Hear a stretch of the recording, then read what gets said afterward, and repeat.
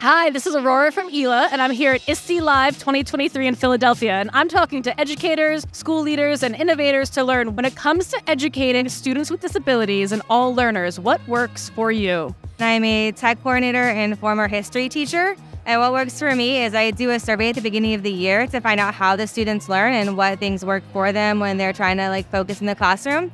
And then I use those things during the year. So if I have students who need to fidget, I have a giant box of fidgets they're allowed to go grab.